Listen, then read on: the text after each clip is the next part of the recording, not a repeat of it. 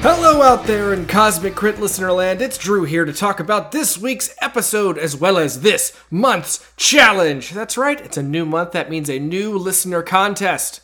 So in the past few months, you guys have done some cool things like help out with our critical fail deck or make crazy, awful monsters to rip and tear our flesh and murder our characters, and somebody bit my tail.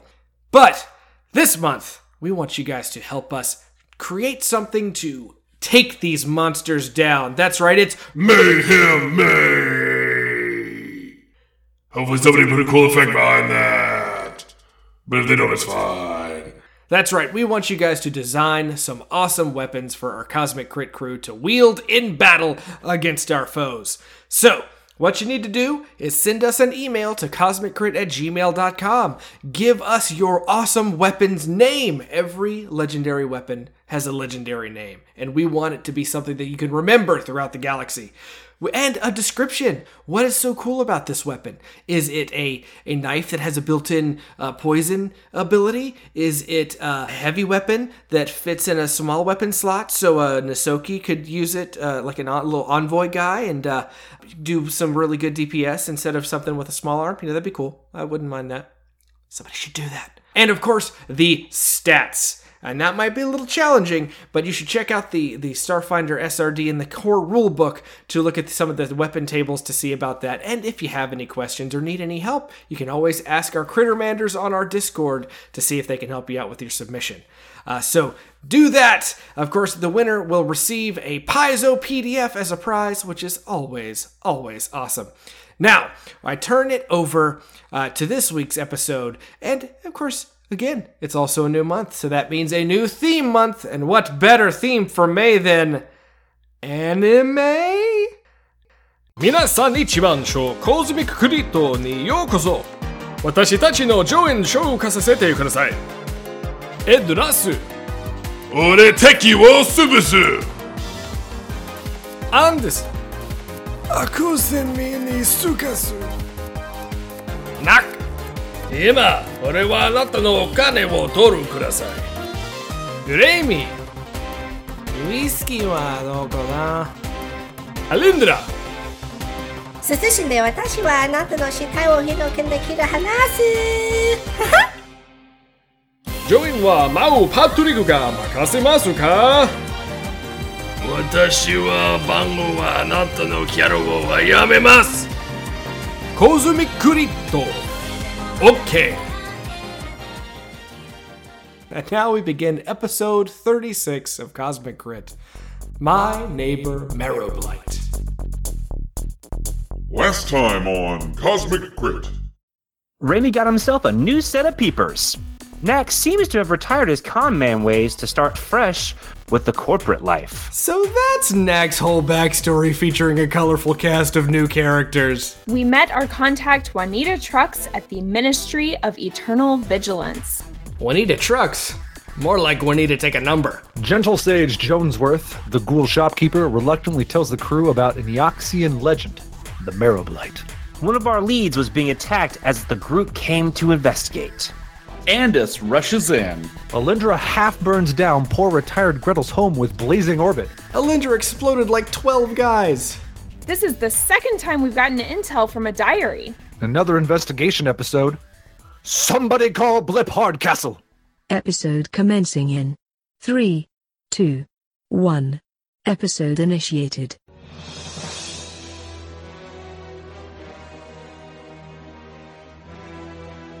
Welcome, Mentats and Reverend Mothers. We're walking syncopated through the dead wastelands, sucking on our still suits, trying to avoid giant sandworms in this week's episode of Cosmic Crit.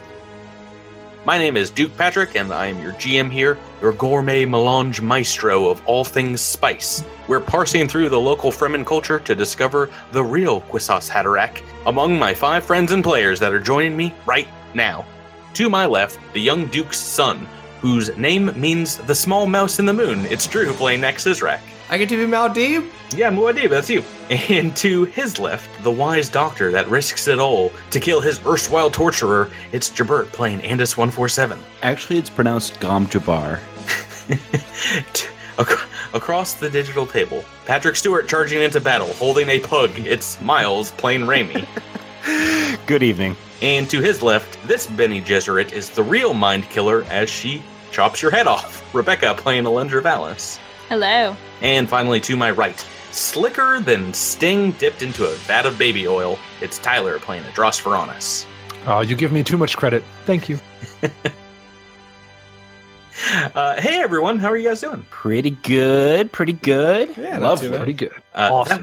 That was Dune. If you have not seen the classic film Dune, I actually haven't. Yes, not the book. I had nothing to do with the book there. That was all movie references. I tried to read that book at one point, and at the back there was a 55-page glossary of terms. And at that point, I closed the book. So and you like walked flip away. to the end to be like, well, let me just see how this ends real quick. Nah, I'm not doing this. No, thank you. Right, so we are very close to the end of this book 3 of the Dead Sons adventure path. We are so close that I don't want to waste too much time up front here chit-chatting with you all. I want to get to it and get done with this so we can get to book 4, 5, and 6. Yeah. All right. So are you guys just ready to jump back in exactly where we left off last week? Of course. So ready. Yes. Right. So when we left off, you all were on the hunt for connections to the corpse fleet in the city of Orphes and had gone to investigate the Veterans Lodge for the 5th Squadron of Bone Troopers. And there you fought some thick-skulled ghouls. And they went down pretty easily among you guys. Didn't roll great for them, but you guys rolled really well. So the authorities have showed up, the flesh renders, heavily armored undead sentinels, and they show up in force. They surround the building, the dark purple lights flashing, flooding the cramped apartment building in the common areas where we find the 5 of you and Ingreal Repender recovering, as well as a ghoul that definitely pretended to be knocked unconscious by non-lethal damage at the end of the last episode. He had 1 hit point left. He just didn't want to die. He likes kitchen rope. Yeah, no, that's his favorite, kitchen rope. Kitchen rope callback. All right, so you've already done a medicine check last week on Gretel. She's recovering from this attack from these 3 Eoxian first group members. So you get to her and she says, "Thank you for saving me. Back in my prime, I could have taken 2 of them, but 3 was beyond these old bones." Well, 3 would have been beyond all of our old bones. So there's no shame in that. Who are you all? We are from the Starfinder Society. We're here to help you. We hear that the corpse fleet has been active in this area. I turned in a report to the ministry, but I didn't think that it would cause all this suffering. It sounds like you might have been onto something. My flatmate, Harvin, had been acting strange all month, very secretive. As much as I care for my friend, we both swore an oath when we signed up for the 5th to put the planet over its past. I thought she was mixed up in something over her head, but when I confronted her, she pulled away. I saw then she had deep gashes in her bones, like she was in a fight. And as Gretel will move over to a locked door and puts up a card to it and unlocks it and says that this was her room. I imagine you would like to take a look at it. That would be very helpful, thank you. Right, so it's a very threadbare room, not a lot of ornamentation, but does look very messy. If you just take, a few minutes to peek around it, you do find what looks like a piece of actual paper, torn perhaps from a journal laying on the floor of the chamber here. And it says, "To be continued." Wait, what? Oh no, he got us. I get to make that joke, Tyler, not you. Who wants to read it? Oh, I'm so sorry. Jabert, why don't you read this since you went to the piece? She says that if I make contact and head through Skullcap Gorge, that I will be safe to talk to her, and her pet will not attack me. Still, it is a hike to get out to the Hermitage, so if I plan to be back within a day or 2, I best depart now and meet this Marrowblight head on. Guys, the Marrowblight. That thing's real? It sounds like it. Someone thinks that it is.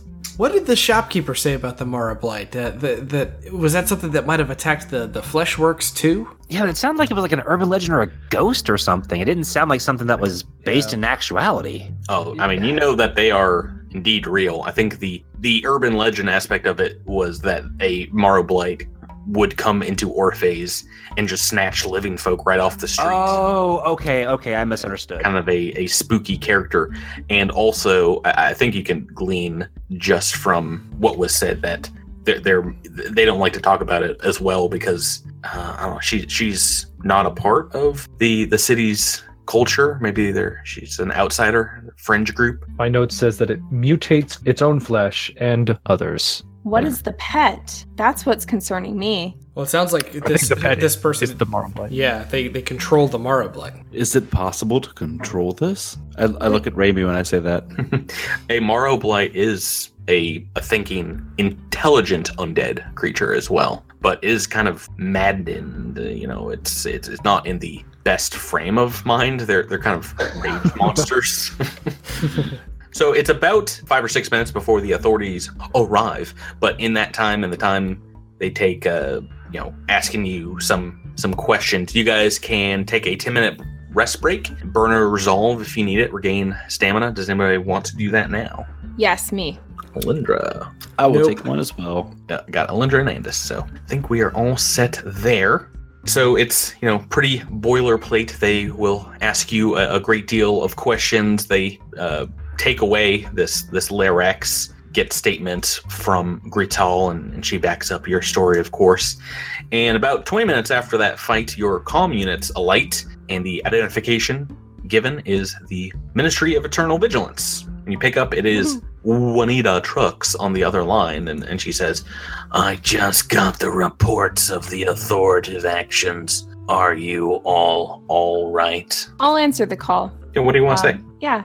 We're all fine. Thank you, Juanita, for checking in on us. Have you heard anything new that we should know about? No, I just read the reports, but I'm sorry if this Harvin character was a bust. Did you all find out anything else in your investigations? Yeah, we heard about a person, a lady who might have a pet Marrowblight, and that they live in some kind of hermitage on the outskirts of the city. Have you heard any reports about this? Marrowblight. Yes, I heard a tip a few weeks back about Marrowblight on the outskirts of the city, a couple miles past the bubble. If you want to take a look, I can send you the approximate coordinates. The terrain out there, though, is very unstable, so it will be best if you walk it.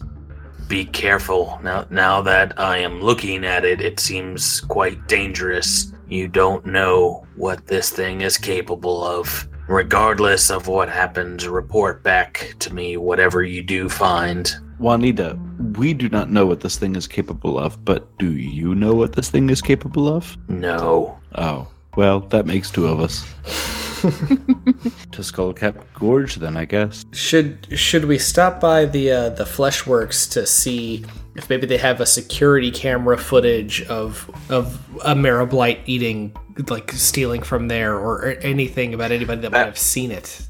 If they did, that would have been submitted to Juanita as well. But that sounds like the sort of shenanigans that a Marrowblight would get into. Yeah, you're pretty sure, from what Raimi knows, Miles, I think when we talked about it last week, from your mysticism check, you know for a fact that they indeed do take bones and flesh and other body parts and do some pretty macabre things with them, implanting them into their own body. So a vat of freshly formed arms would definitely be a boon to a creature like that. Oh, Marrowblight. I get it. Mm-hmm. Yeah. Right. So you guys are free to leave the Veterans Lodge. Do you want to indeed make your way outside the city? Yeah. Yes. Yeah. I guess so. Andis gives Greta a high five on the way out. She gives you that bony thumbs up, still holding her arm, and we'll wave as you exit the street and head on down towards the retainer wall and the large technical and magical bubble that goes up over the entirety of the city, but is right there on the edge of the Splice district. As you're walking on the streets, Raimi, you begin to feel a magical pull. The hairs on your arms standing up, a rush of oxygen to your brain, and it kind of feels like extreme flight or fight. And your spellcash tattoo, it starts to thrum with energy. Why don't you give me a perception check? All right. His Raimi sense is tingling. 19. And this is just a regular perception. Yeah, so it won't have anything to do with the visual spectrum, but your new eyes. But yeah, you notice an open door in the street ahead of you, kind of in the direction you all are walking. And this chill as you look at this door intensifies. A marking on its exterior is something you haven't seen in some time and nowhere else on this planet before. It is the corporate marking of Quindar Industries. Looks like maybe an old machine fabrication plant with these large gray bricks making up a squat 2-story structure. And as you are looking in this direction, maybe the rest of the party walks on a little bit, you hear a voice call out inside your mind telepathically saying, Raimi. Yes? Miles, can you take that 5 more times for me? We get to something. Yes. Let's crazy just yes. That's Raimi's internal monologue. You've never known it, but there it is. Yeah, that's what he sounds like when he's talking to himself. So I'm a little bit behind everyone else. I resist. I feel like I should be resisting the compulsion to walk closer to the door.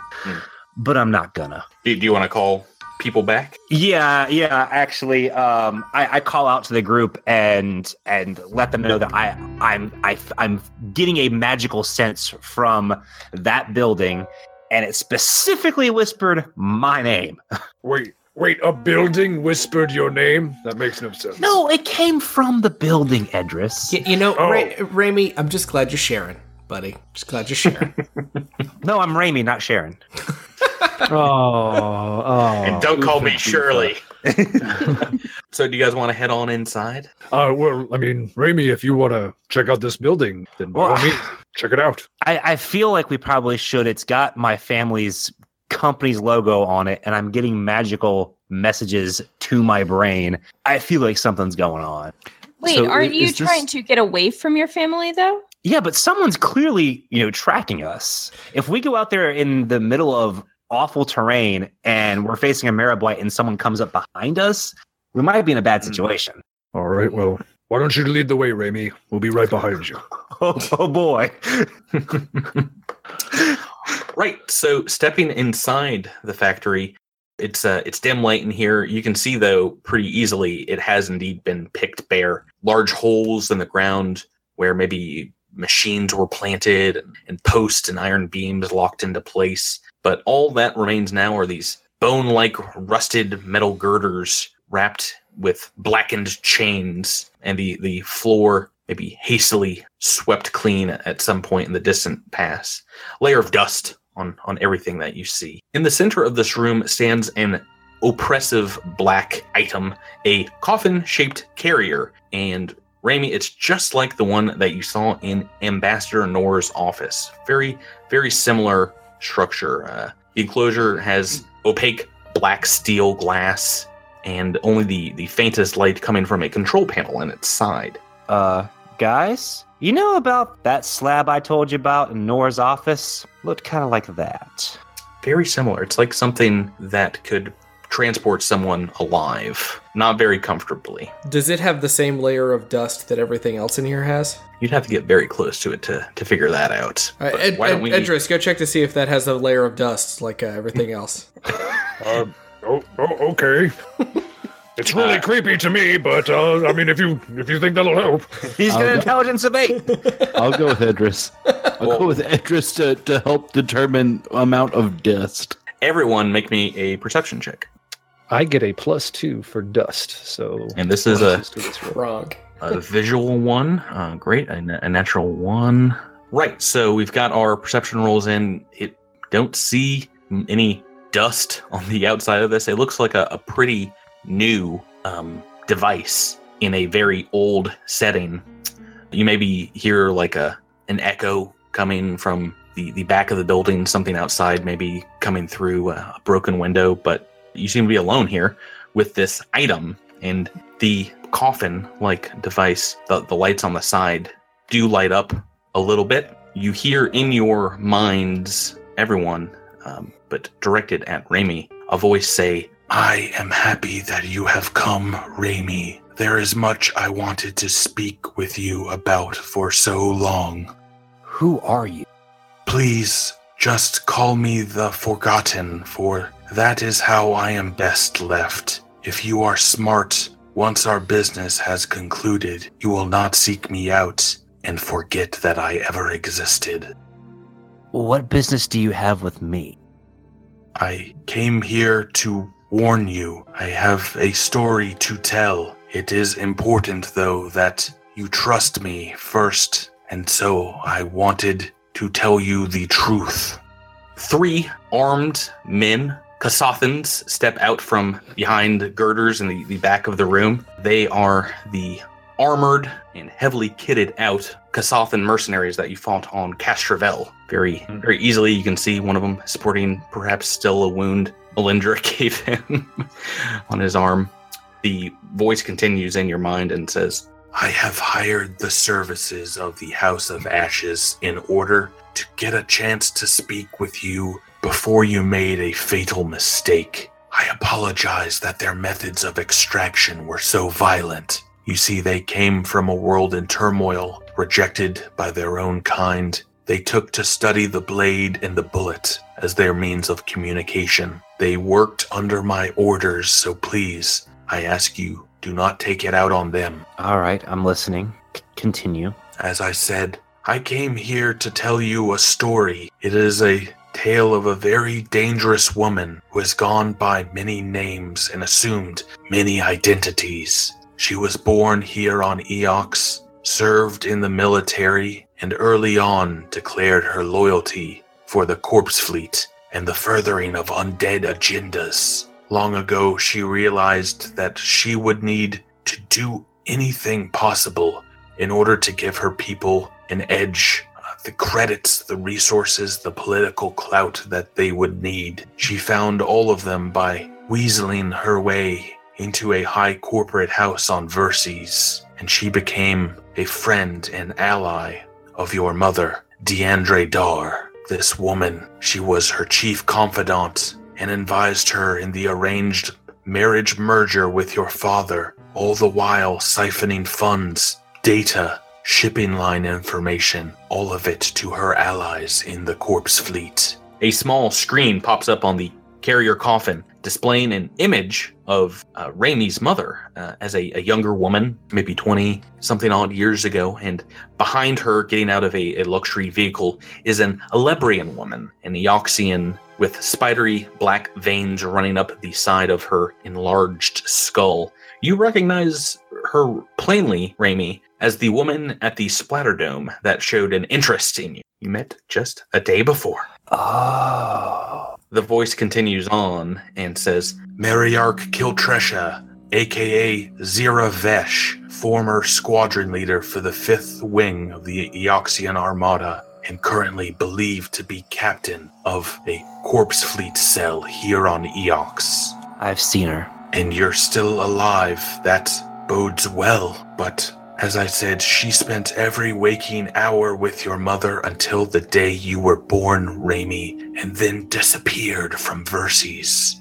She had a lot of time to integrate herself into the corporation, set up triggers, and lay out pitfalls. I believe that she has been blackmailing your mother and father in some form since your birth. I have yet to been able to uncover how, but she has been known to use cranial implants in order to forcibly command targets. Patients scheduled for subdermal plating or digital ocular implants wake up feeling like nothing is wrong until she switches the machine and breaks one's mind in a matter of seconds. It is very possible that she was able to use this manner of spycraft on your parents, or perhaps she has some other way that she exerts control over them. I do not know. So you're saying that the atrocities that my family were responsible for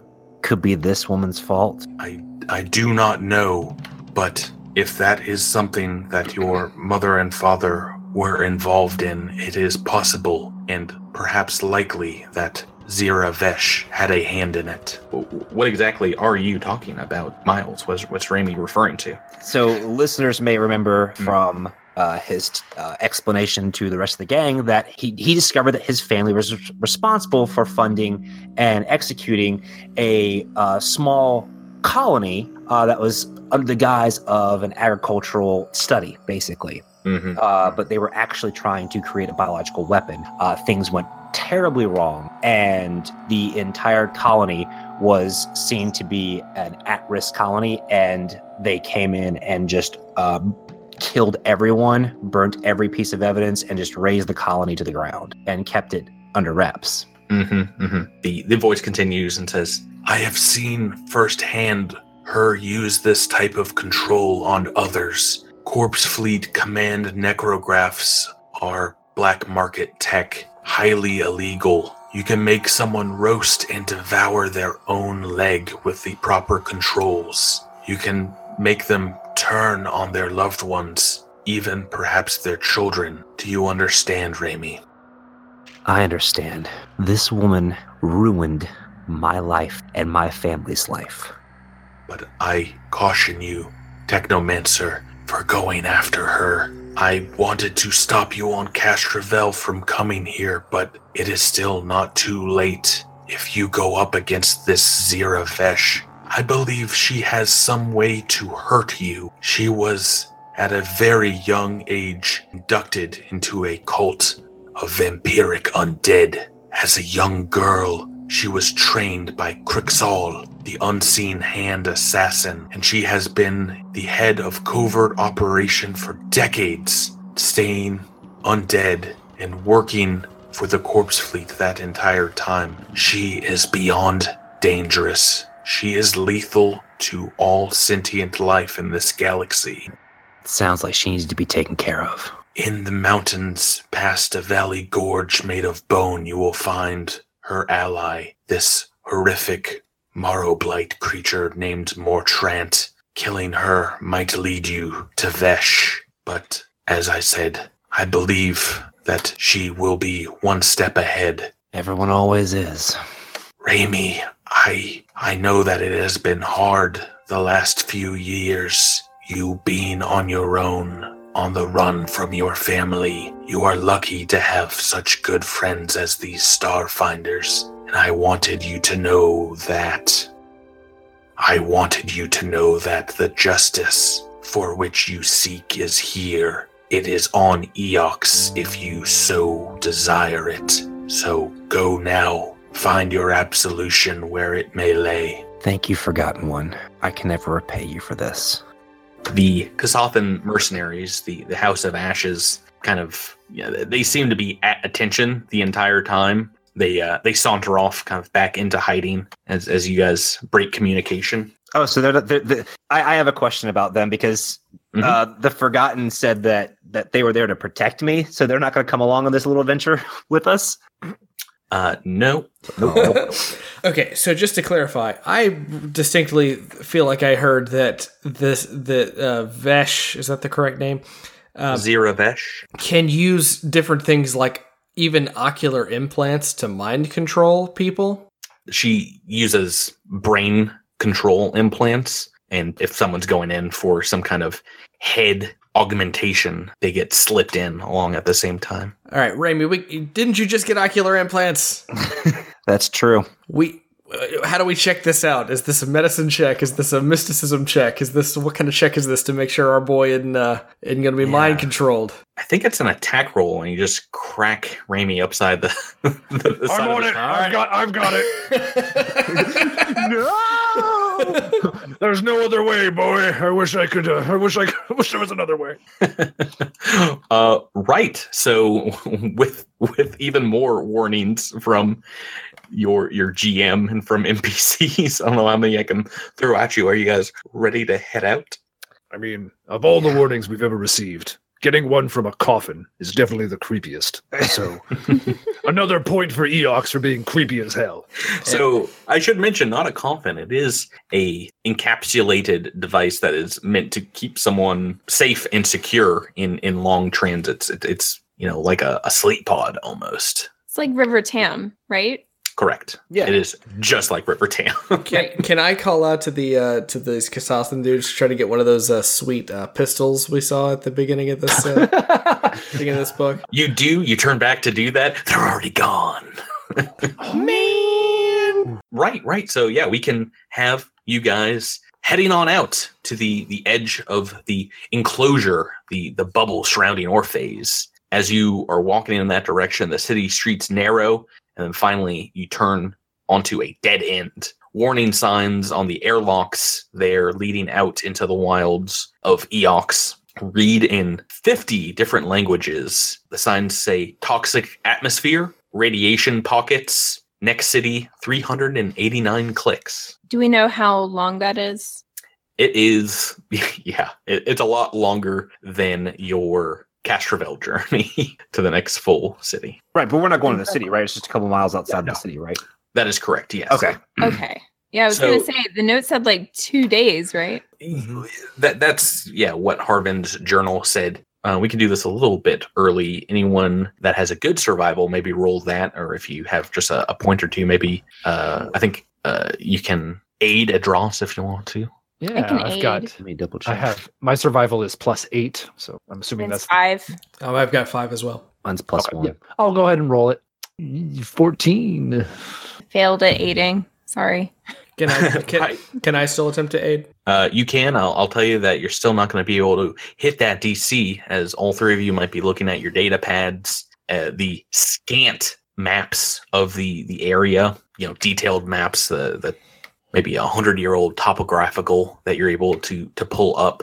Yeah, it does look like it should only be a 2 or 3 hour hike to the northeast. But as you do exit out of the bubble city, go through the decontamination airlock, you find the surface of Eox to be a mix of gnarled stone peaks, swirling rocky outcroppings just kind of jutting out of the ground at odd angles. These other formations, these stone formations that look like wickedly curved horns or sharp bones just sticking out of the planet's surface. A gray and green haze of toxic smog hangs above your heads, maybe 100 feet. And as you walk ahead, the stone actually cracks and crumbles a little bit beneath your feet. It feels kind of very porous, as if the entire planet was made of a brittle charcoal burnt down to its core. Unfortunately, with that survival check, you do get a little turned around. The path through the different canyons and hilly plateaus here, very confusing, and you accidentally follow a long, dried out ancient riverbed into a bend that forms a circle, so you lose a few hours of the remaining daylight and have to backtrack. But to get to this location, you are stumbling around in complete darkness. Eventually, you come to a narrow cliff face with a small opening that leads to a valley, a wide valley. And the only way to continue is to descend down or climb this sheer rock face, that's about 60 feet tall. I mean, I don't know about anybody else, but I really don't want to do this in the dark. I can't see. I can't see. Me either. I'm Well- pretty good at climbing though. Well, should we camp? I mean, our suits have the power to keep us out here. I have no idea what kind of Eoxian wildlife may be, out here, but if we're gonna go fight this creature, and it's as tough as everybody says it is, I can't imagine that fighting in the pitch black would be to our advantage. I think it would be best if we camped and got going at first light. I agree with Edris. adding any extra disadvantage we might have. The dried riverbed that we went through could provide us with some protection, and then we can make our way tomorrow. Oh, I have a tent Yeah, you do, don't you? for 6 people. Yeah, we can all huddle up in my tent. Slumber party! Ghost stories. I do think that somebody should be like standing guard. So, Well, yes, we will take shifts. I wish we could disguise our tent a little bit better. Raimi, I don't suppose you have any permanent holographic images that you can throw up? Would my spell actually do that with the tent, Patrick? I'm not sure how long holographic image lasts at this point, but I think it's concentration based. So if you are on watch, you can put up an image of just like a rock formation. You guys are like inside a rock. Okay. Stop by throwing dirt on top of the tent. But I imagine you still have a lot of spells left, Miles. So at the very least, you can, at the drop of a hat, kind of throw up that rock image or whatever you want to. Yeah. Tend to be a All couple of dead trees if you wanted. But So how long do Eoxian nights last? great question. The Eoxian standard day is actually 30 hours. So the night is just a couple hours longer than it is normally. Here, you guys can still divide up the time and just take like 1 extra hour each for your shift. Okay, so during at least Adros's and Raimi's part of the watch, I think Adros would just want to come up to Raimi and say, I know it's hard when you feel like your close friends or family have betrayed you, like you felt with your parents. And to learn now that some psycho, undead, crazy woman might be behind everything, I'm really sorry, Raimi. Just so you know, if you want to go after her and bring her down, then we will do this together just like we did those pharma CEOs back on Ackerton. I'm with you all the way. I appreciate that, EV, but, the way that the Forgotten was talking about this woman, I have the feeling that she might be connected to whatever we've gotten ourselves into. So we may have to come up against her whether we want to or not. I'm still processing, honestly. I don't even know what to think, because in some way everything I've known has changed. I mean, it's one thing to be on the run and to think that, my family isn't who I thought they were, and that they've betrayed me, they've had me hunted, and that I've, lost everything. And then to find out that this whole thing was orchestrated by someone else from before I was born, and the last, decade of my life has more or less been for nothing. It's a lot to take in. I hear you, and it does seem like our list of enemies is ever expanding. Yeah, but, I talk a lot of nonsense, but to be honest, you're probably the oldest actual friend I have left. So, if I have to fight by anyone's side, I'm glad it's yours. I feel much the same way, and I'm glad we're going to see this entire thing through together. Right back at you, buddy. Edros and Raimi, your watch goes by deathly silently. There's nothing out here. Yeah, the rest of them, everyone else resting up. You can hear them breathing, snoring as you all are talking. Our second watch, Nak and Alindra, quiet as well. And as the dawn breaks on Eox, Andis, you can stand vigil on top of a rocky outcropping. You see nothing for miles around you. It's just dead out here. Whew, yay. That's a lot better than, and then a swarm of crazy undead insects crawls over the camp. Oh, I'm sorry. No, I probably should have rolled on the random encounter table that our fans made up. Oh, what's that? 5 liquid carbon golems, you say? No! Good call. 5 carbon golems, 2 Arankinas, and 1 knack killer. Okay. And a partridge in a pear tree. And even worse, French Stewart! Oh, no! Guess what? We are moving on to the next day. I've reset our resolve point count. Our spells used. I was tracking from last episode, but you guys wake up. You're pretty well rested. Maybe a little uncomfortable. Once again, having to sleep in your armor with the environmental protections on. But if you take them down, the air here is just awful quality. Kind of hurts to breathe in. Right, so waking up the next day, are you continuing down into this valley? Yes. Venturing forward, you see it split the valley into a fairly narrow passageway. And beneath these rocky steps you're traversing slowly, you see a very large pit of greenish liquid, bubbling, boiling, as if sulfur-like bubbles are coming from the bottom of it. It looks very toxic, very dangerous. But that isn't the disturbing part of this section of the valley, though, because as you get down to it, looking closer at the cliff walls here, you see that it's not made of stone like the rest of the wastelands. The walls of the valley are made of thousands and perhaps millions of skulls, rib cages, and bones heaped into a massive terrain of death. They take the form of humanoids, but you see a few massively large, even huge skulls in there as well, along with some very small, very fine bones.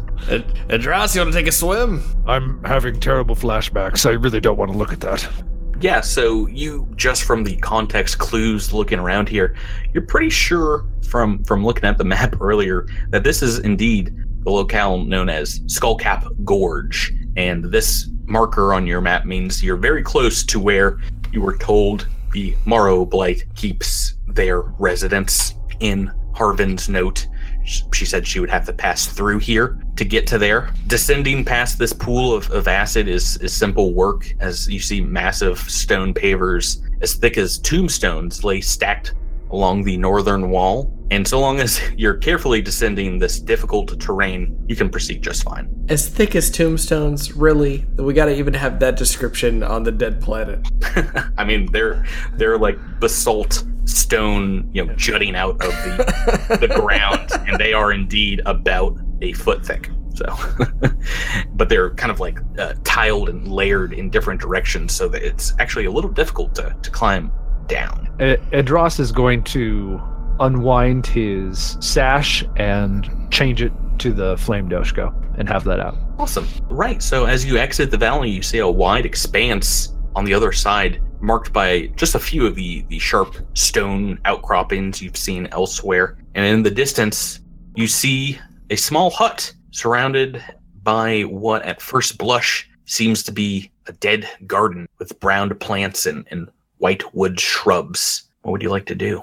Can we roll a perception check? Please do. That is a 20 for Knack. 22 for Amy.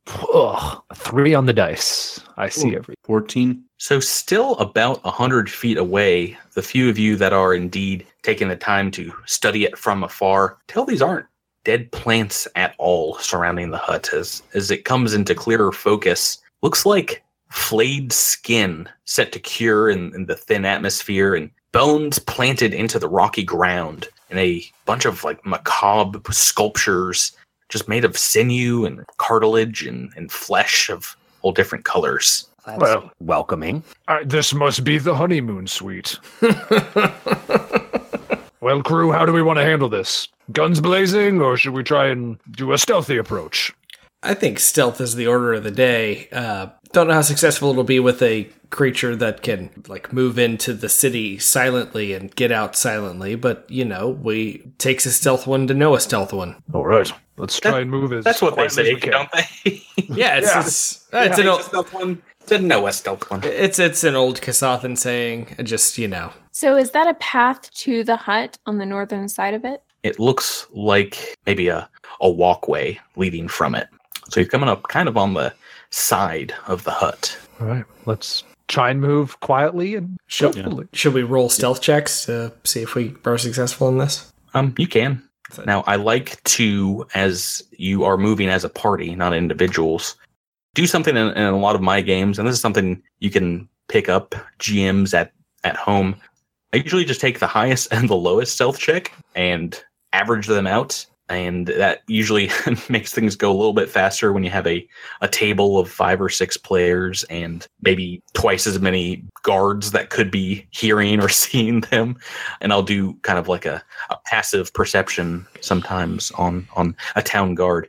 So it looks like Looks like our lowest stealth check comes in the form of Adros and Andis. Is that a 10? Yeah. Yes. And the highest is a 21, 22, Knack and Raimi. So averaging those together, it's a little bit better because you're not going to be hamstrung just because someone rolled a single one when it's a situation like this. I think we had to hide behind the flesh garden. Mm-hmm. Agree. We should make our way to the flesh garden and then try and see see if we can't get back there and make more perception checks. Is a thing like the flesh garden something we want to delve into? I'm not so sure I want to be in the flesh garden. The tent looks like it's made of flesh too, so I think the flesh is unavoidable. Oh, no, you're going to be covered in gross skin by the end of this campaign. Trust me. It's the flesh garden. When you're here, you're family. Jesus. Oh, God. I got the $100 unlimited flesh pass. So, as you all are walking up, it's a very slight embankment raising up to the hermitage where this Marrowblight is said to live. You hear in the distance the sounds of rocks breaking, the same sound as when you're walking along through the wilds itself beneath your feet. And you see a smattering of stars above the hut twinkle out of existence as a large reddish form blocks out their light. And this odd form, standing over 60 feet tall, lumbers in your direction. Let me show us what we're working here with. Tall. Oh, good. Lovely. Oh my gosh. This is what it looks like. I'm just going to show you the full stature of this creature. That is what it looks like. These long, spider-like legs for this massive, gargantuan, I should say, creature with bones and large spikes sticking out of the back of its head and these long kind of tentacles off of its huge jaw. It is lumbering in your direction, standing maybe 60 feet away from you now. We are in initiative turn order as this thing is coming right for you. Oh, like the same as last week? Like, is it coming at us like it's going to kill us or like it wants a hug? Maybe a little bit of both, but maybe sweet in that order, though. Edris, sweep the leg. Sweep the tentacles. Sweep all the tentacles. So you see this massive creature lumbering in your direction. We have rolled initiative before we started playing tonight, and thankfully, Adros Veronis, top of the initiative turn order. You're the closest to this thing, and it is your turn. You see a very dangerous looking monster coming your direction. All right. It looks... Oh, whoever is measuring it out for me, thank you. It looks like it is, easily within 70 feet. It is. So... More like 40 feet. Yeah. My initial thought is to charge in. I think I'm not going to do that. I think I'm going to move towards it, but just about half my normal speed. So I'm about halving the distance between it and the rest of the group.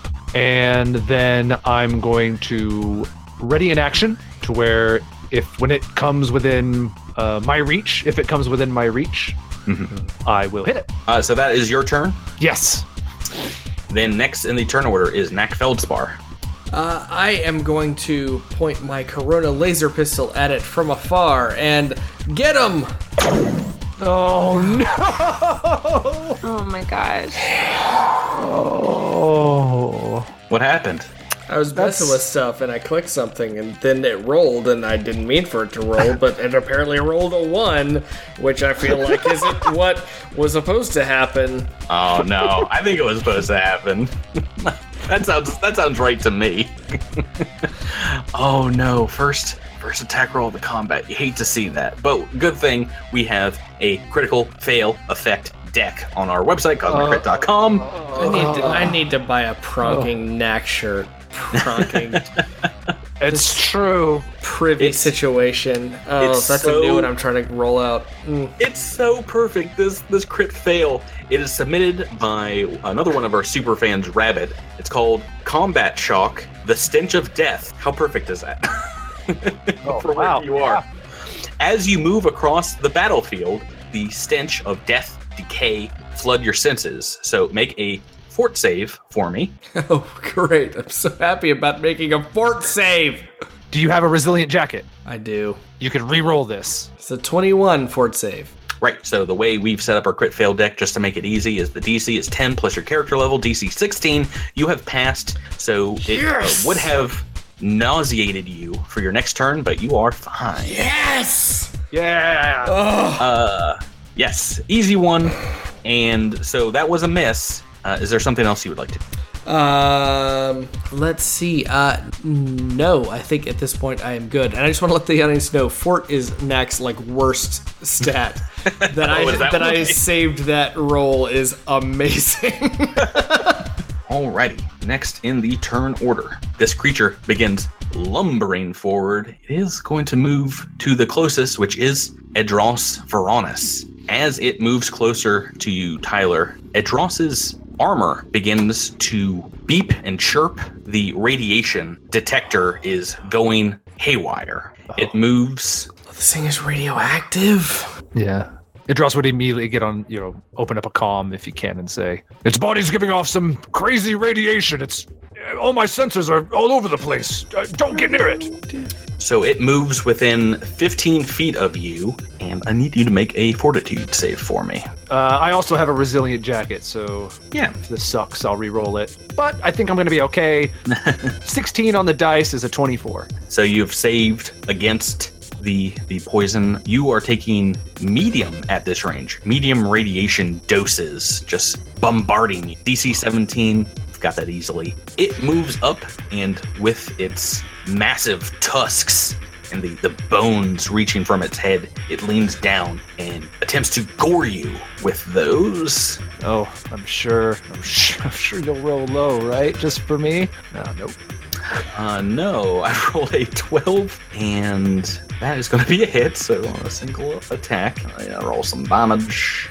Oh man, almost minimum damage. So 17 points of damage. Oh my god. All right. Almost minimum. That is its turn. It has moved up and attacked Edros.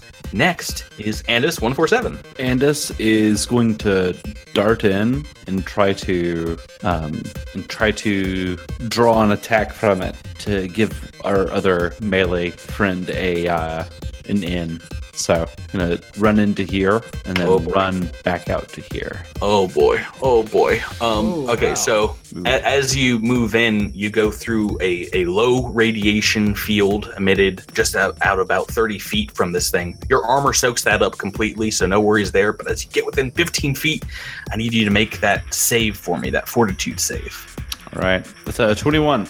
You're fine. Perfectly fine. It will indeed try and make that attack of opportunity. It's going to try and gore you as well. 13 on the dice, so that's going to be a hit. And a lot more damage this time. Well, hang on. So my KAC is 26. That's still a hit? I've rolled a 35. So, yeah. A lot of damage here.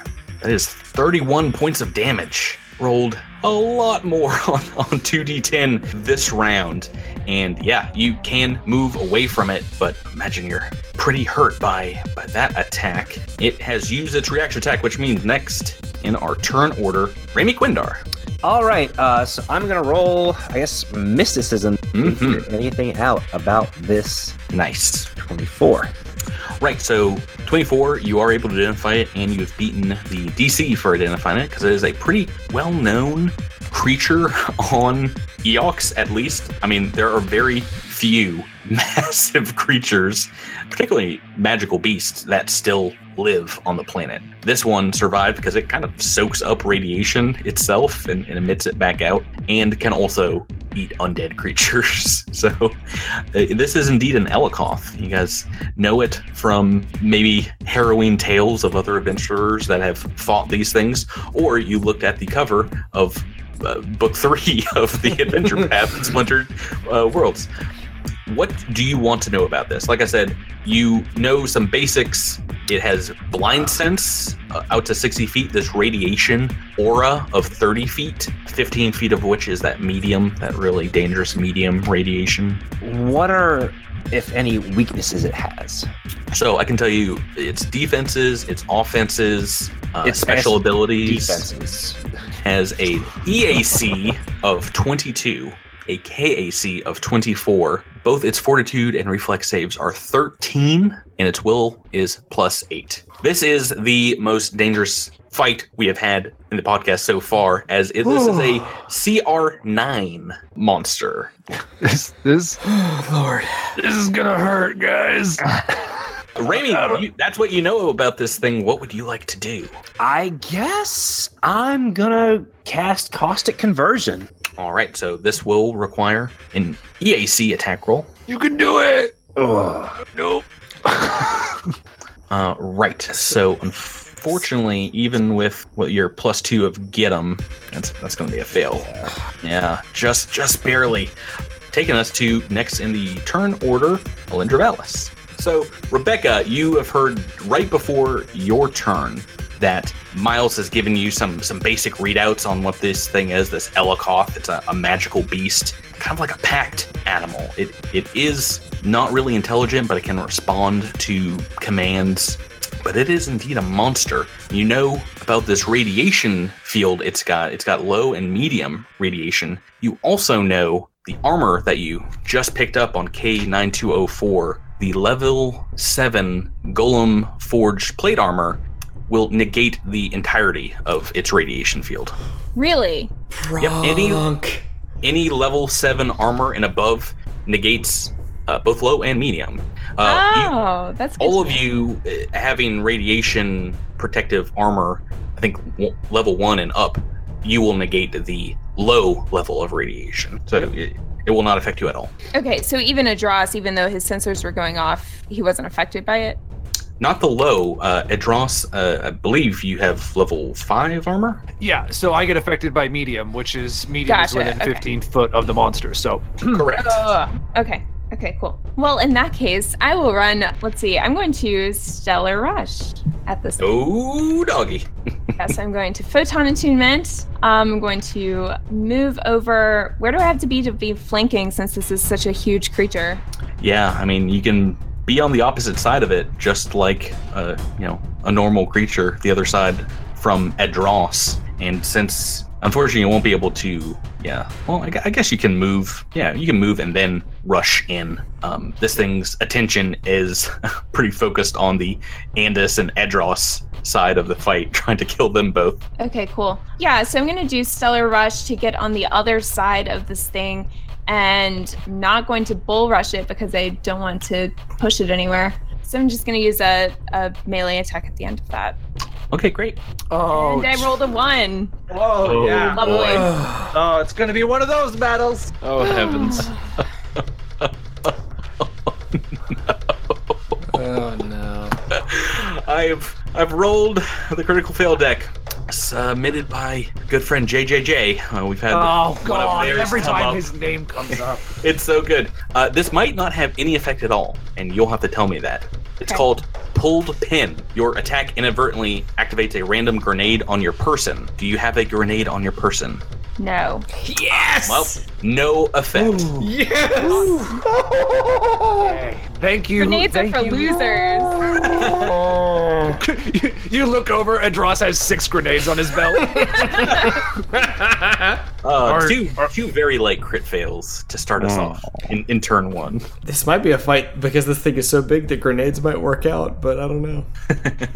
Well, it's got a plus 13 reflex. You already know. It's pretty nimble on these long, spindly, spider-like legs. That's turn 1. That is only turn 1. Turn 2, top of the turn order, Adros Varanus. All right, Adros is gonna come in. That's too far. He's gonna move into melee range for him and use that Flame Doshko. And that's gonna be a 30. Oh, yeah, that's a hit. 32. That's 32 with Get 'em, which means 19 fire damage. Yep, and that all goes through on Mr. Elikoth. Oh, I'm sorry. I have forgotten to do round 2 of Adros Varanus. Adros, you will need to make another Poison Fortitude save for me. Yep. Do these get progressively harder? No, not really. You will have to keep making them, and as you get impaired, it'll do things to your saves, but... Sweet. Let's not fail. Come on, Adros. 20? You're fine. Yes! Oh, jeez. Oh, man. Not that bad at all. Let's kill this quickly. All right. Next in the turnover is next is Rack. Knack is going to... Andis, buddy, it was awesome for you to try to distract everybody. But stay in this fight. We need you, man. And here's 16 stamina. Yay, this is the first time I've ever gotten that. 2 episodes in a row. Andis rushing in first. But everybody else, don't give in, because we gotta get them.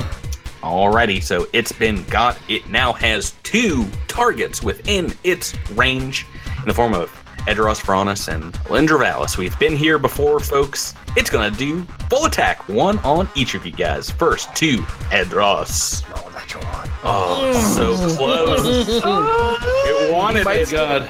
It's a 2 on the dice. He might still hit.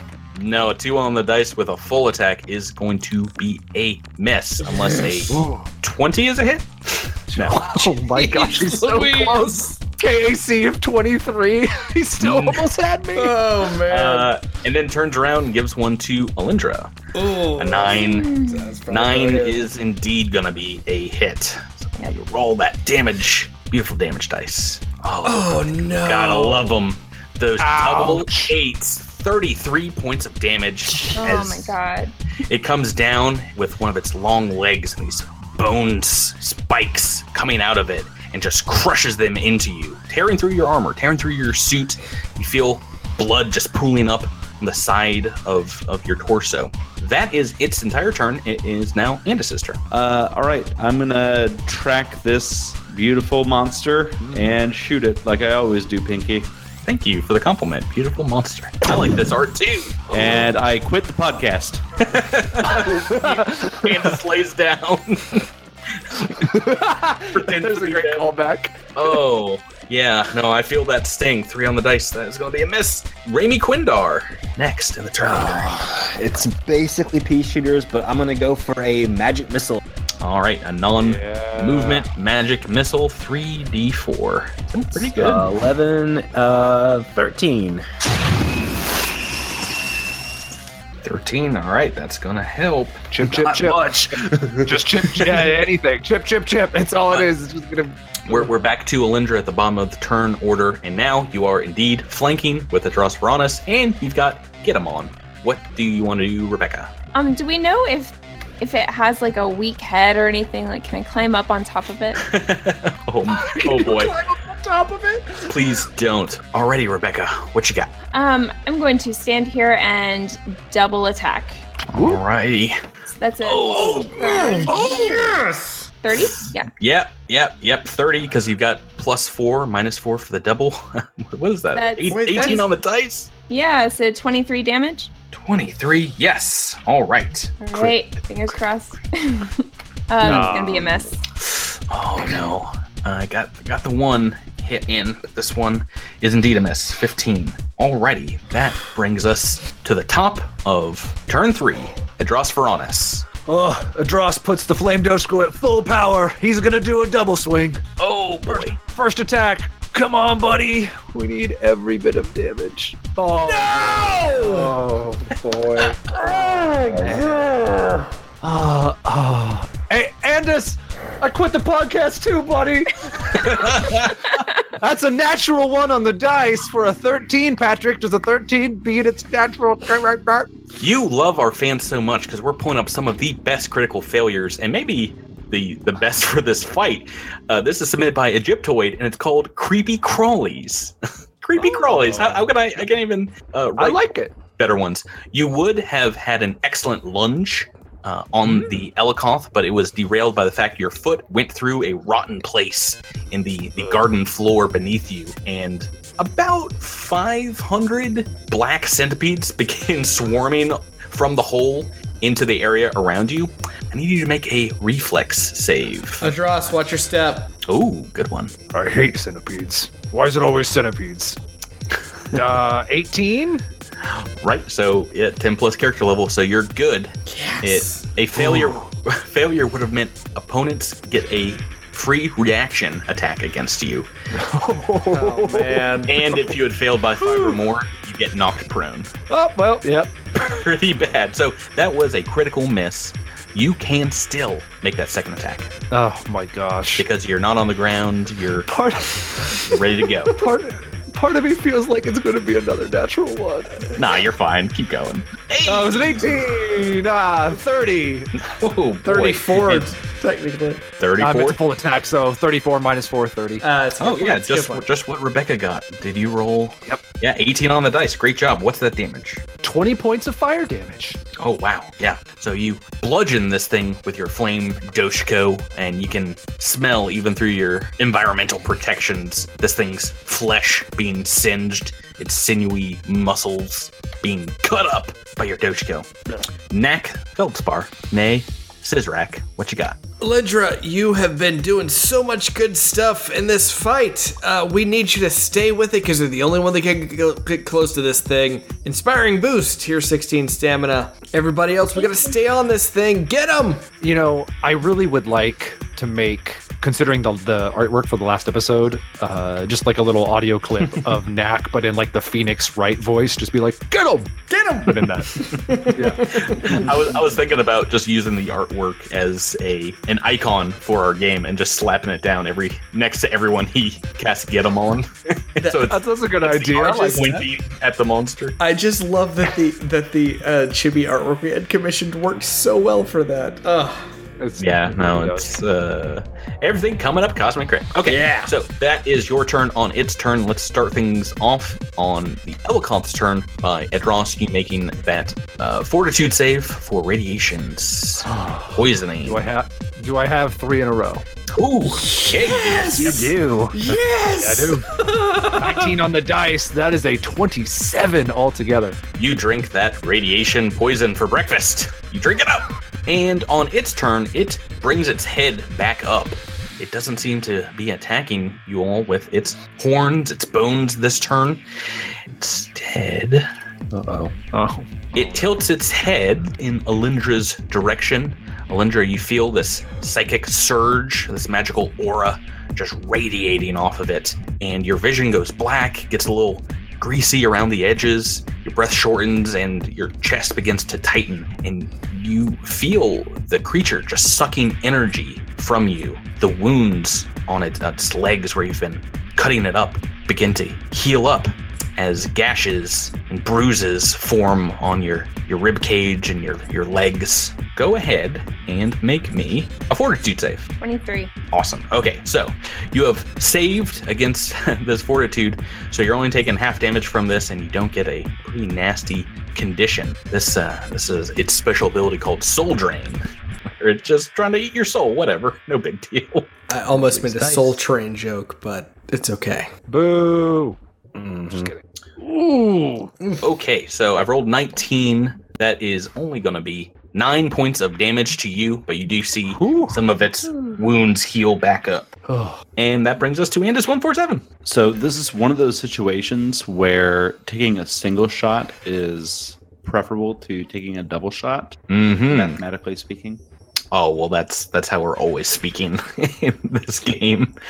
Well, yeah, I mean, so I'm going to take a move action to move in and then out again. You're doing another provoke? I'm doing another provoke. Another provokey? Oh, boy. Yep. Another provokey pokey. Oh, I'm making that attack roll. And it's against your armor class 26. Is that correct? 26, correct. So it's going to be a hit. Roll the damage. Pretty high damage. It is another 30 points. Oh, boy. All right. I can't heal you anymore. All right. I am then going to take a shot. Hey, that's a 29 to hit. Hey, that's a hit. And darn near minimum damage. 10 points of damage, but fire damage.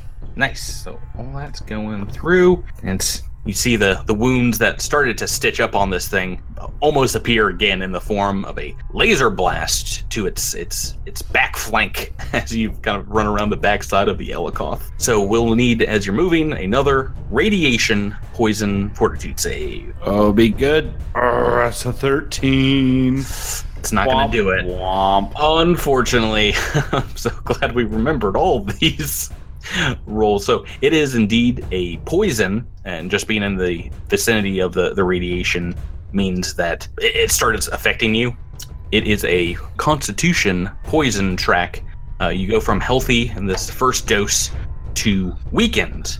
The weakened state, which is a -2 to fortitude saves, Constitution checks, and Constitution-based DCs. And with that, you also take 7 points of damage from the poison on just this initial exposure. The good thing about this is you have to get poisoned again by radiation in order to start contracting radiation sickness, the disease. Continuing on, which brings us to Remy Quindar's turn. All right. I'm going to try to cast a Caustic Conversion again. Already, again. Yes! Oh, yes! Oh, I was about to say we needed a natural 20 here. And because this is one that does roll that D20 to hit, you are doing double damage. Oh, yes. Double damage, and as we've discussed before, it's just on these 44, so you can roll another 44. Okay. So we got 9 on the first one. 9 on the second. 9 on the second. Yeah, a couple mixes there, but 18 is nothing to snuff at. Alrighty, and but Caustic Conversion, does that also acid damage? Acid damage every turn? On the next turn, yeah, he'll also take an additional 5 points. All right. Bringing us to Alindra Vallis. Feeling her soul being sucked from her body only inspired her to to charge herself up and use Supernova. Ooh. Nice. I was about to say we are in that turn order. So, all right. So you've rolled the Supernova, and I've got to roll reflex save. Made the reflex save, so half damage, but still, how much is that? So I'd be 24 normally, so 12. Alrighty, it's still up. It's still very angry, and I think that's turn 4. Edros Fronis, your turn. We still have the +2 from Get 'em, and I am still flanking, so full attacks are the order of the day, but less ones this time around. 100% less ones. So that's a 27.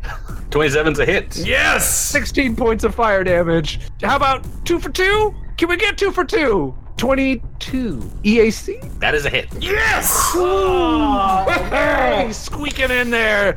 19 points of damage for a total of what? I don't know. I can't add. It's like 30 something. 35? Thank you. My brain was dying. Right, so you lay into this creature with your flame Doshko, and that's almost, 35 points of damage, you said? That is enough. You lop off one of its legs, and it starts tumbling around on its remaining spindly 5 spider legs. It does not go down, though. It is still up. It is barely hanging on with a few hit points. Knack, Feldspar, your turn. Finish it, Knack! What is the range of the radiation? Is it 30 feet? 30 feet. Okay. I'm going to do this to get out of the way of Raimi, and I am going to use my Corona laser pistol and get him attack. And nothing for that. That's a 3 on the die. Good night, everybody. And we're moving on to its turn. It gets one last chance to eat one of you guys, maybe both of you guys. The first, we gotta do that fort save for the radiation poison. 4, please. I can reroll this, but just please, I don't want to. Oh, I think I'm gonna have to reroll that. Yeah, it's up to you, but I think you do know indeed that we needed a 17. Yeah, I don't think that's gonna do it, so I'm gonna reroll it. 22. Yes. All right, using a fort save for the day, saving your bacon. Yeah, that hails all the way back to that mountain eel, and we made the resilient jacket out of it, and it has saved my hide all the way here. Right, so it is indeed going to try and heal up some more of its wounds, so it is going to try that same attack on Edros. So, Tyler, give me another fortitude save. Oh no. Maybe I should have just taken the radio. Oh no, I'm fine. 25. Alrighty, so half damage on this. Try and save itself. Ooh, so pretty good. 11 points of damage, and you see, once again, some of those wounds healing back up on it. Still very hurt. What kind of damage is that? Just like energy drain? I'm just assuming I don't get any DR to this. That's all I'm assuming. You actually, so it is a magical attack, but you take bludgeoning damage. Oh, well then I do get DR to this. So I only take -6 to the 11. So not bad for me at all. It's still going to be healing up some of its own wounds, but like I said, it's still very hurt. If you had failed one of these fortitude saves, I should mention you get the staggered condition, so it could be pretty dangerous. Ooh, yeah. Pretty good that you rolled high. And it's 147. It's still up, and it is your turn. Even though it is mathematically not preferable, I'm going to take 2 shots with my laser rifle. 2 shots. Yeah. So call me old 2 shots. That's a 29. Yes.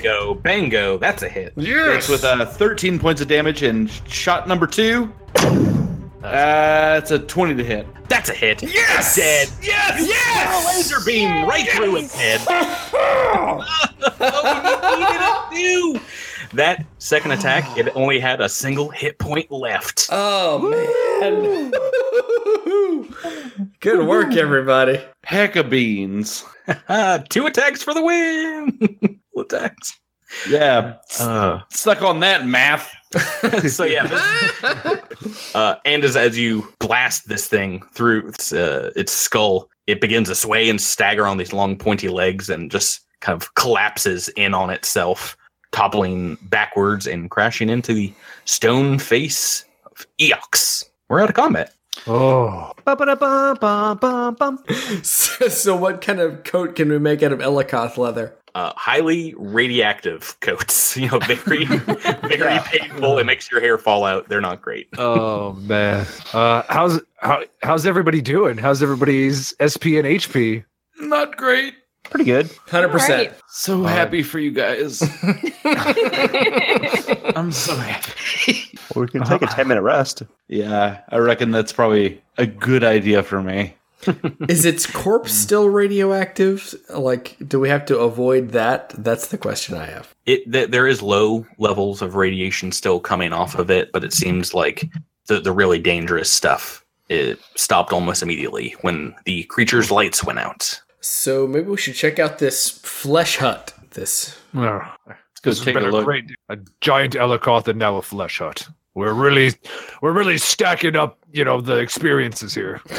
Well, I'm sorry. Did you guys want to take a 10-minute rest? Yeah. So I imagine you're pulling back from the garden first. And who wants to burn a resolve point? Andis does. I do too. Alrighty. So after 10 minutes, stitching up some wounds, taking a breather, Andis 147 was just running all over the battlefield, procking those reaction attacks, getting this thing angry at you. All right, so you all are rested up, still a little banged up from this Elikoth. What do you guys want to do? Let's go in the meat house. Yeah. What did you say? The meat's a house. The meat's a hut. Yeah. I'll have you know, in the AP, it is called the Skin Shack. Oh, God. It sounds like a fun, hip diner in the 1950s. Yeah. It's like a shit shack. Or a really crappy strip club. I'm pretty sure it's actually a hit song. Skin Shack, Skin Shack. So, as you advance through the Garden of Flesh and Bones, you come upon the Hermitage. The small tent structure is made of flayed and stretched skin drawn tightly to posts and anchored to these massive bones sticking out of the ground. They're large enough to be the bones of an Elikoth. The frame, though, in front of the tent is a regular kind of square frame that allows for a normal door made of ancient wood and plastics to stand there. It's unlocked if you go up to it. Yeah, we do. All right. Let's be prepared for anything that could be in here. Be ready. Can we perception roll just to see if we can see anything out of the ordinary before we walk in? I can put my ear to the door and see if I can hear anything inside. Make me a perception check. You guys can peek through the door if you would like before you go in. And Ross rolled a 20. Right. Doesn't seem like anything is off in here. Looking in, it's pretty dimly lit. You see a sparsely furnished room and maybe a few military corpse fleet flags and symbols hung up on the wall. Trash strewn about everywhere. A small table off to the side with a survival knife stuck into it. It lays covered in guts and gristle and the blood splatter of something that seems to have fought to its death fairly recently. Oh. Can we investigate the blood and see what kind of creature it came from? You will have to step into the hut, take a look around to do any further investigations. I'll go in. Yeah, I'll go in as well. Yeah, same. Right, as you guys are moving in, you might just out of the corner of your eye catch signs of movement, maybe some shuffling sounds, but no one is able to hear creature moving from an unseen corner. A hulking mass of muscle and bone steps out as your back's turned, investigating around you. A dozen skeletal arms sticking out of her back dance around her head, and she brings to bear a large metallic rifle in her arms. We're in initiative turn order. I need everyone to make an initiative roll for realsies. Yeah. Now that is the Marrowblight. So we are in combat as this creature steps through the shadows in the back, like a small hidden concealed area in the back of the tent, brings this rifle she has to bear on one of you. Not it. I'm sorry. It looks like she's targeting you, Amy. I've rolled randomly, see who she's picking out, and she's going to make a range attack roll. This gun. What is your EAC? My EAC is... It's 20. 20. Flat 20. So a 20, I've rolled an 11 on the dice. That is going to be a hit, and you hear a loud, even with the thin atmosphere, boom, a crack strike through the air as hundreds of decibels come in your direction. This is sonic damage coming your way. So I rolled pretty low on the dice here, but that is still going to be 11 points of damage. She seems to be sporting a Thunder Strike Street Sweeper, one of the most fun and hard guns to name 5 times fast. Thunder Strike Street Sweeper. So. That's one of the best guns in the game. It's good. It's pretty fun. Got a boost ability, and she used it on Raimi, trying to knock him down. That is her surprise round. She just peeks out and goes, and we are in regular initiative turn order. Turn 1, Knack Feldspar. All right, Knack is going to move just slightly up here. Right, so move into the middle of everyone in the middle of the room. I'm going to quickly pull from a cheek pouch his disintegrator pistol and get him. Ooh, yeah. That is a 27 hit. That's going to be a hit. For 10 damage. Already taken. Is this the first time Knack's done double-digit damage? No, it's not. It's close, but it's not. It is. How dare you, Tyler? I was about to be really excited for him. Calling out those doubles. Next in the turn order, also rolling above a 20, Raimi Quindar. All right. Raimi is going to cast Caustic Conversion to turn the noise down. Oh boy. 24. That is a hit. Yeah, baby. And hits 11 points of damage. Alrighty. Yep. So you see this line of acid, these magical nanites just eating away at her undead flesh. Maybe like a bone arm protruding from her back, kind of like goes limp. Next in the turn order, Alindra Valis. All right, so can I see this person?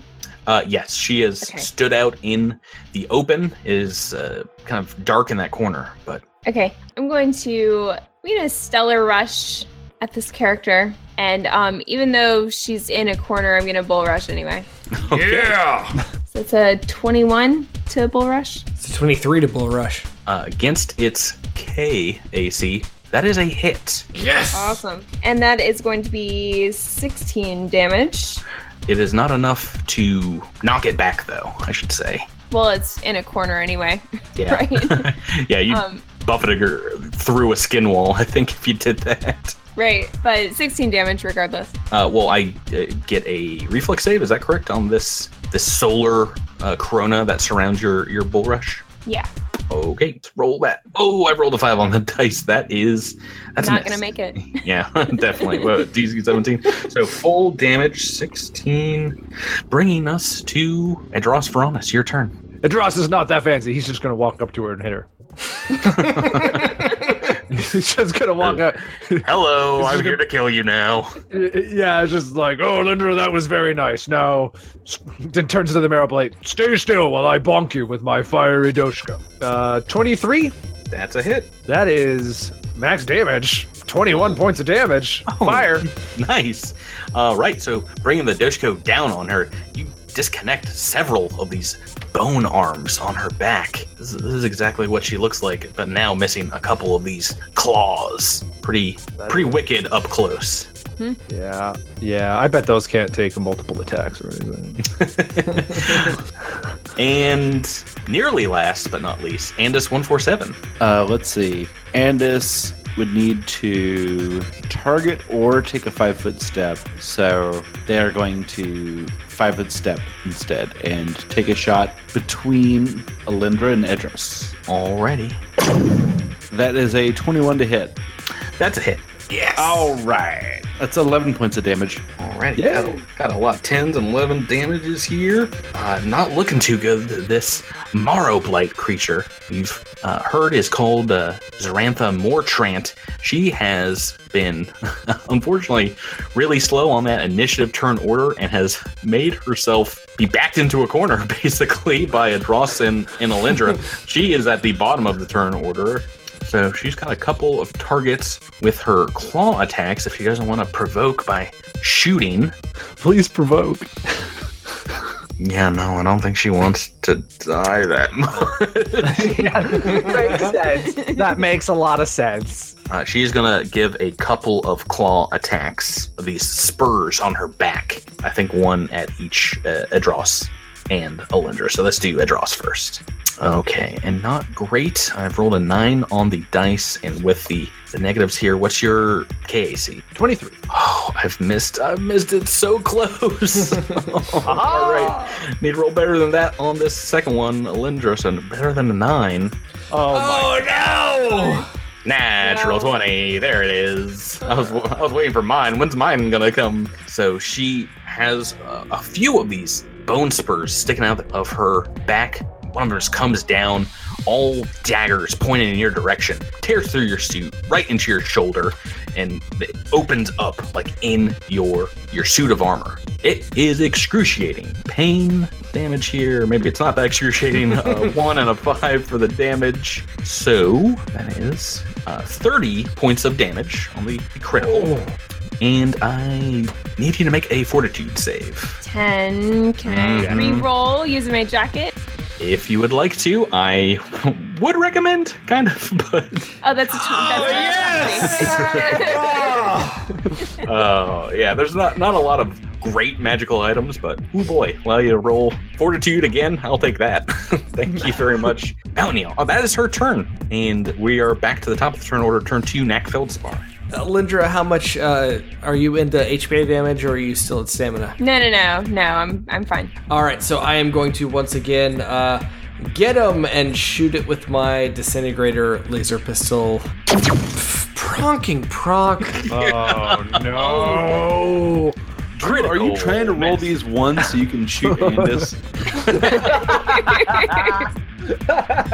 I'm doing double-digit damage, but to myself. The critical fail deck is going to be worn out. So we're going to have to get a new one soon. My mess button is wearing out from clicking it. This is another one from a super fan, Reagan.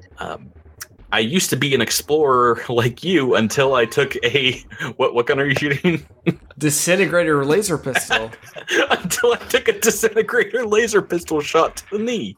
Your palms are sweaty. You pull the trigger on your weapon, and whoops, you drop it, and it cracks hard against your knee before falling to the ground. You take 1d4 points of lethal damage, and your movement is reduced by 5 until you can rest again. So not too bad there as well. You guys have dodged some bullets with these critical misses. So I take 1 damage. Is that what it's? 1 damage. You do drop your weapon, and your movement's reduced by 5. Not that it matters. This is like a 30-foot round.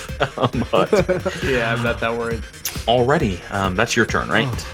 I haven't taken a move action, but yeah, I'm good. Raimi Quindar. Raimi's gonna cast Magic Missile. Now you've hit with that caustic conversion, which means another 5 points to her. Is that correct? Yes. So magic missile away. 12 points of damage. All right, 12 in toto. She is still up, but gets buffeted by all 3 of these force missiles, knocking into her side, nearly making her drop her rifle. She clings onto it, though, just in case she wants to use it in a last-ditch effort. Alindra Valis, your turn. Alindra's gonna double attack. That's a 24. 24. No, 22. 22. Yeah, 22. 22 against KAC is a hit. Yes. And that is 22 points of damage. So with that hit, you are able to drive your energy weapon through her neck, and her head just seemed to be glued on because it pops off and she falls over undead, and we're out of combat. Alindra decapitates people a lot. Yeah, I don't know what to tell you. You're like Aragorn from Lord of the Rings movies. He just that was his favorite thing to do. When you kill someone, it's like an automatic decapitation, and when you roll that critical, you're cutting off arms and legs. You're kind of like Obi-Wan Kenobi at the end of your turn. Revenge of the Sith. I like these comparisons. Just saying. Alrighty, so she is dead, and you guys can take a look around the shack. Like I said, it's just piles of detritus. You see a pile of what looks like clothing and like maybe personal effects, perhaps of the Marrowblight's victims. Do you guys want to search around here? Yeah, I'd like to look for another journal. We seem to have a lot of luck with diaries. Well, give me a perception check. Our highest here. Alindra, you don't find the journal, but you do find amongst some strewn about body parts, some perhaps trophies of Mortrant's prey, a lot of useless and destroyed items kind of littering the floor. But in this pile of rubbish, you find a blood-smeared sack. Inside of it are chipped and bent cred sticks from dozens of bodies, many coated in blood. I'll look those over. Yeah. Popping them into your data pad, queuing them up. It's 9,177 credits in total. Wow. Nice. Knack, surprisingly, you're the one that finds a data pad. Fairly simple one that if you want to hand it over, you could probably crack this one yourself, but Andis can do it without blinking. On it, you find communications logged a few days prior from Zorantha Mortrant, this Marrowblight, to Ziravesh. You can play that message back. On it, she says, I made contact with Arvin and planted the insignia at the Fleshworks. I did everything you said, Captain, and I will kill them for you and make sure there are no bodies left to find. The Starfinders, they will not make it off Eox alive. If they come to my home, they will be sorry. And I promise you one more thing, dear Zira. To be continued. There it is. Next week, when we play one more time, perhaps the end of book 3. Time will tell on that one. Creepy Lady's Hut. Yeah. How are you guys doing? She said we'd Pretty be good. sorry, but she's the one who's sorry. I mean, she is dead, so probably beyond feeling anything. emotion at this point. But I get you. Well, she's starry, as in she died in space, I think. No, I got nothing. All right.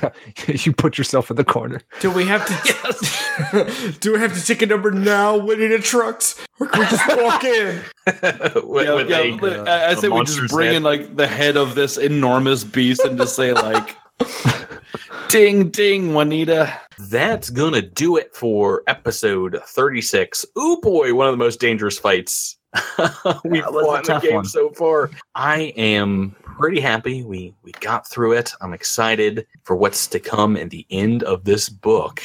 But we're gonna have to wait on that till next week. So until then, thank you guys for playing with me. Thank you. Thank you as always. Game called Starfinder, and say good night, everybody. Good night, everybody. Everybody.